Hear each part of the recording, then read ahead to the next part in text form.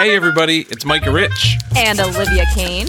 Welcome back to the Weekly Typographic, a podcast where we discuss our favorite type and design news from the week. Boom, we've been working on that intro.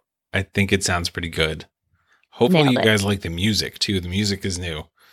Yeah, give us feedback. What do you think? Let us know. So this week, partially because I screwed up the recording, we're going to jump right into the awesome, cool links that we found this week. This is part of the fun of making the podcast, right? We already recorded this podcast and just finished up about 5 minutes ago. But it was beautiful. It was one of the best ones ever. This is just a tribute. This is anyway. What a weird start to the podcast. Yeah. Hello, everyone. This is fun, but we do have an awesome assortment of cool random links, a bunch of which we found on Twitter this week. Yes, shout out to Twitter. And I learned that Twitter has an open source account. Oh yeah, we'll get into that. That's fun. That's just a preview into all the crazy fun stuff you're going to learn this week. Oh, this is already tons of fun. All right, I'm actually really excited about the first one that we wanted to talk about. You found this first link on AIGA's Ion Design blog. Love their blog. Great stuff. And it's a website that it's a collection of open source typefaces designed by women. Really simple design. The whole thing's a huge type tester. Nothing's interfering with you and trying out all these great fonts. It's just a great initiative going to kind of, close the gender gap between representation of women in type design. So big high five for that. And the person that designed it is actually a professor, which I think is really cool in a lot of ways, mostly because when you're a student, you might not always know how to find affordable fonts and without going on Font Squirrel or downloading some illegally. So I am about this site. I think that I've already shown it to a lot of coworkers and friends, and they already have really enjoyed it. So I'm really hoping every one of our listeners get to as well. Yeah, so the designer / teacher here is Lorraine Furter, hopefully pronounced right. Please forgive if not. And since finding this, I mean, I love this because it is focused on women who have contributed to amazing typefaces, and also because, like you said, it's like a great way to examine these typefaces. And also, I was sort of surprised by this. Like I first look at the site and it's a list of fonts and I was like, that is cool. That is useful. It turns out there's like these very small ways to change around the size, the color, even switch between like heading and paragraph, and really use this as a type tester, like you were saying, which I just love that it was like a surprise. Like I got to discover that. Yeah, I really like that too. There's kind of these like just arrows and small icons that are kind of vague, but obviously make sense once you try them out. And it's kind of a delight exploring this whole thing and testing out all these different fonts. And in exploring Lorraine's personal site, I wanted to mention this too. I found this workshop that she did in 2015 with Eric Shriver at Micah in Baltimore, called Collaborative Open Source Type Design Workshop. And obviously I wasn't there, but it's kind of like the remnants of what they did on this site, which is awesome because, it's something to learn from. But just the way that they describe the benefits of open source fonts here is beautiful. It says like, embracing the malleability of digital type, open source fonts allow one to open up, modify, and appropriate their forms. Open source fonts also enable new methods of open-ended collaboration. Using platforms like GitHub, fonts can now potentially invite contributions from anyone. And I love that perspective. Yeah. It seems like they're going into this teaching you about type design by saying, hey, here's fonts where you are allowed to mess with how they were made. Let's start by opening it up, messing around, seeing what we can get out of it, and learn from that. Yeah, I love that idea of the malleability. I've just never heard open source described that way. I mean, obviously, it's always described as free, and you don't need the license and everything. But to kind of view it from a place to start learning, is a really exciting thing in my opinion. Yeah, I mean, I have always loved that perspective, and like to see a workshop dedicated to exactly that process. It's awesome. So we got to find her. We got to talk to her. I know she has to come in for an interview, especially because some league fonts are on this wonderful website. That's true, which you made sure to mention too is sort of a work in progress. Some of the links don't quite work yet. Right. But no matter, like the fonts are there and you can tell what they are. And if the links aren't working, you can research them until it is worked more in progress. But exactly. Great find. Good stuff. I was so excited about that. Also, kind of in the open source sphere is our next wonderful link that you found on surprise, Twitter. Yes. We're actually going to be posting a Twitter thread this week in the newsletter, which I think is hilarious and amazing and I'm very excited about. Yeah. But can you describe a little bit about the Emoji open source library? Yeah. So this font came across my feed. I think, someone I follow must have liked or retweeted or something like that. And I started following this guy named Josh Williams who posted, "Hey, Twitter, there's a growing need for an independent open source emoji library. If you're interested in this as a designer, as an engineer, a software maker, or an emoji loving human, follow along. Together we'll make this happen." And he links to another Twitter account that he started at Open Emoji, the Emoji Project. And the response to this has just been overwhelmingly awesome. Like hundreds of people liking and retweeting and commenting. And one of the things that I think is so awesome, besides, I mean, the main idea here is awesome. Like an open source emoji library is great. Like the majority of emoji libraries that we use come from big companies that are making phones and putting them on the phones that we use, and that's how they came about.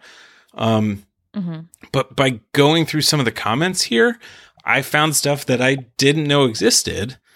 Some that I did and some that I, didn't understand the context of. But people were linking to other awesome projects that were kind of in this sphere, like Emoji One, which is a company that I am already familiar with. Maybe not everybody is, of kind of similar idea, where they made a complete emoji library with all of the emojis that the Unicode Consortium have agreed exist. There's a lot of emojis. Yeah. It's not an easy accomplishment. I was talking to Micah that, I'm totally in awe of emoji designers. And maybe it's not that different than typeface design, but it's a lot of nuance and a lot of detail that you got to go in, and a lot of time and energy and patience. That it's just something I've taken for granted. Yeah. I know. I think because it's on all of our phones and all of our computers, and we're so used to using them so much, in the last few years, it is easy to take for granted how much work goes into a library like that. I know.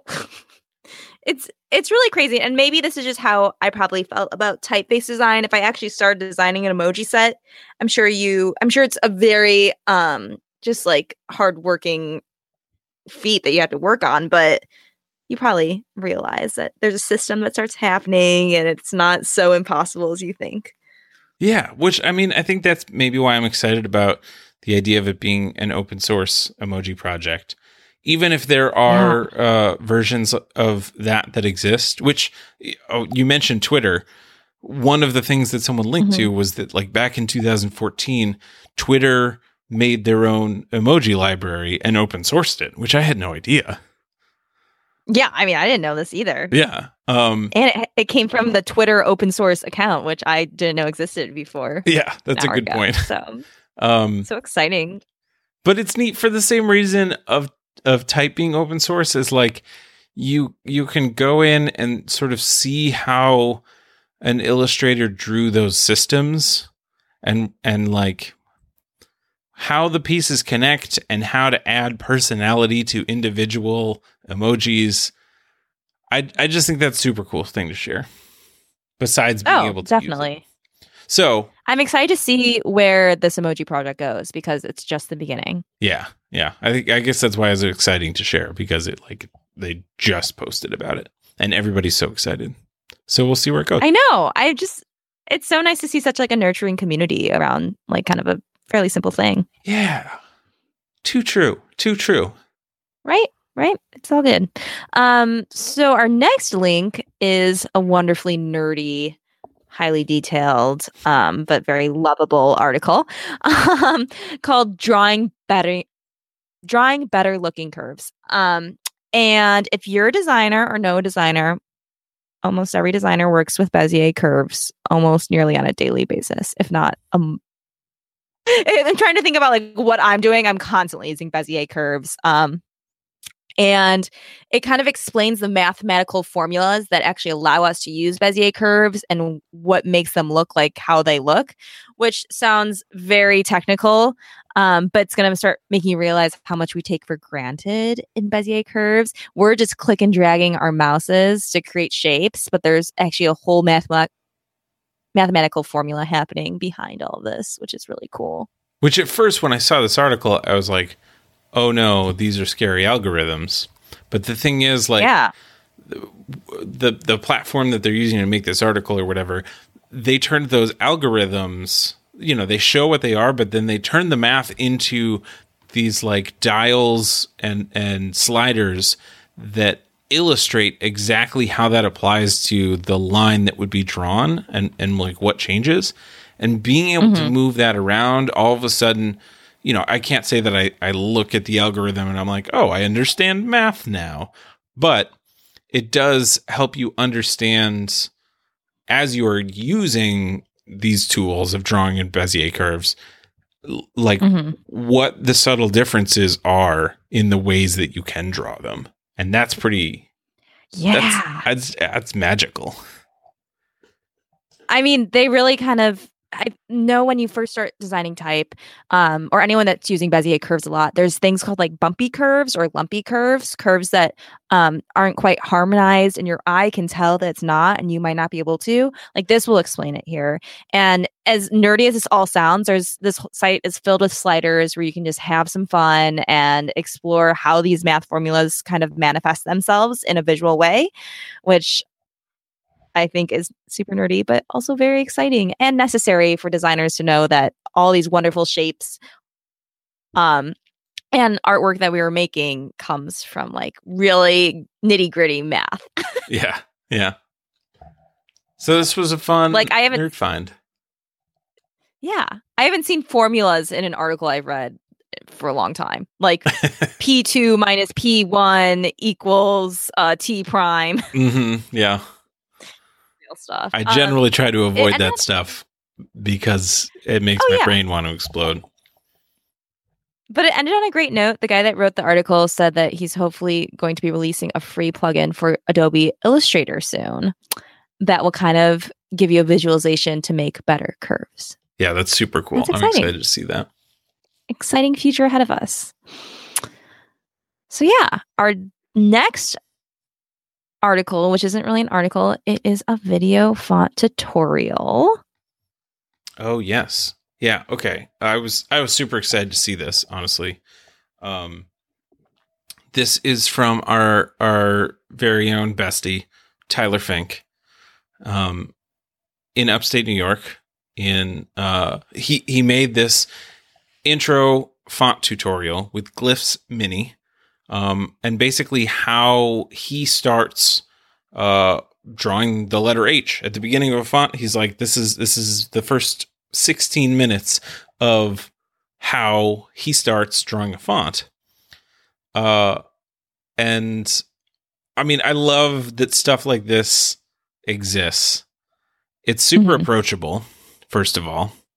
Yeah. And he's like he brings such friendliness to it. And the fact that you start from scratch and end with a letter, I think is pretty awesome. And he's using Glyphs Mini, which is the extra affordable font editing software. The most affordable font editing software besides open source. That's true. Yeah. $50 in the App Store. I mean, that's so cool. And you can design a font. It's just a pared down version of Glyphs, which is the very professional grade font editor.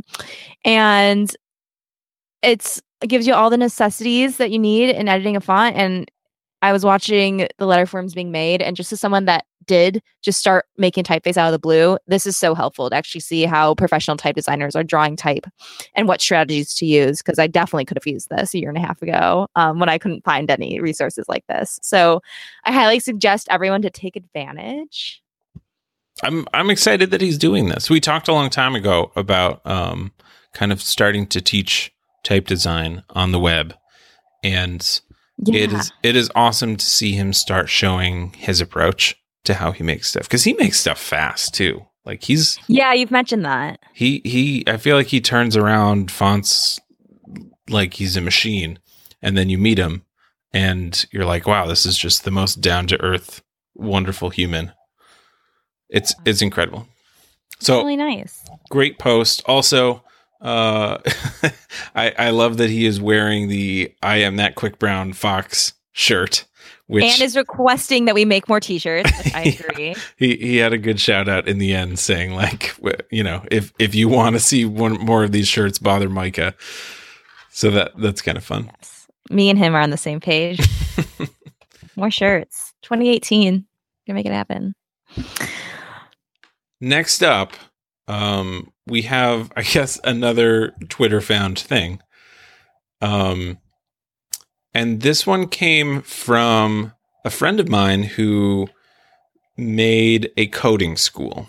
He made like an online coding school called Super High, and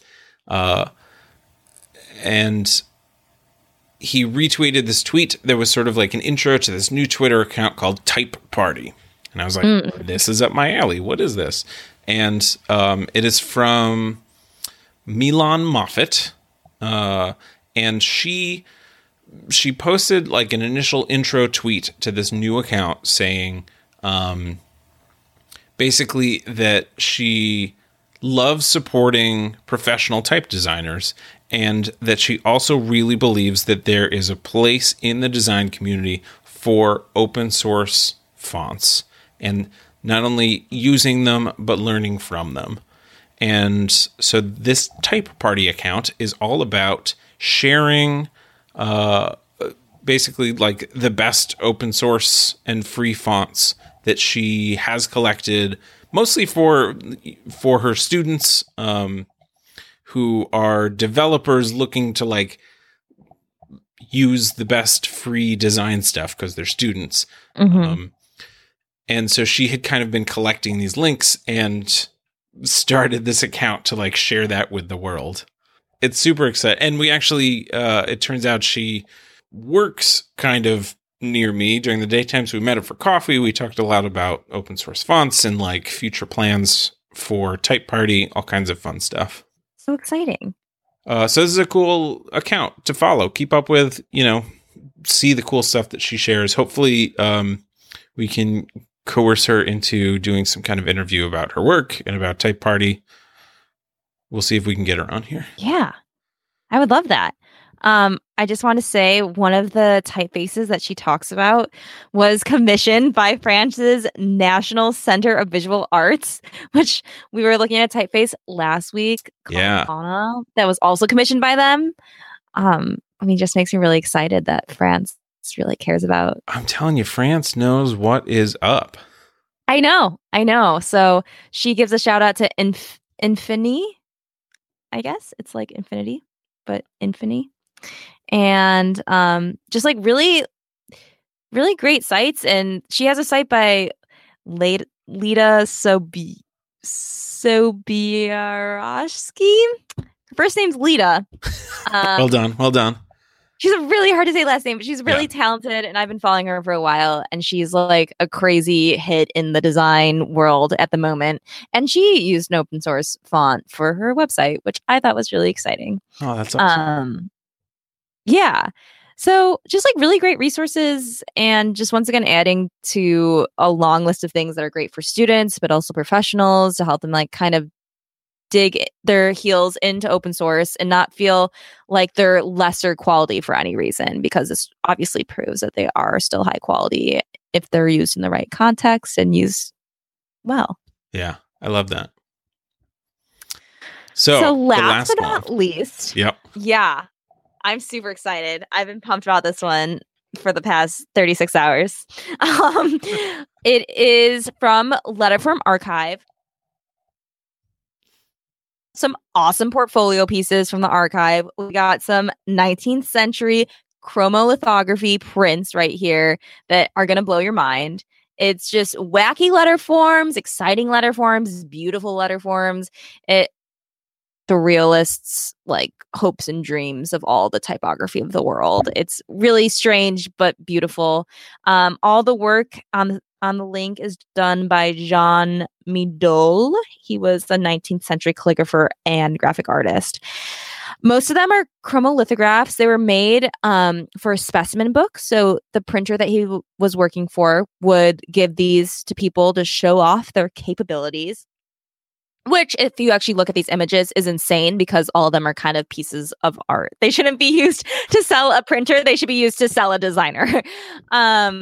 Like there's crazy things like letter forms being made from Gothic cathedrals. I mean, you can't even imagine how insane this stuff is. I don't even know where this imagination comes from, but it's so impressive. It's I just wish I was so seeing stuff like this in the intricately world. drawn and super detailed and still so recognizable as letter forms. I It know. just blows my mind. It's really mind blowing for anyone that has any sort of care or passion for letter forms. It's really just an absolute delight to look at all this, and everything's a drawn letter form. That's the thing that was so exciting, is that they were moving away from letterpress where type was kind of rigidly placed in grids, and instead it has so much life to it and so much humanity. Like nothing like we have today in any sense. There is an alphabet where the artist puts names of famous authors and musicians inside of the letter forms. Letters in letters. But I just don't know how you're not going to love this.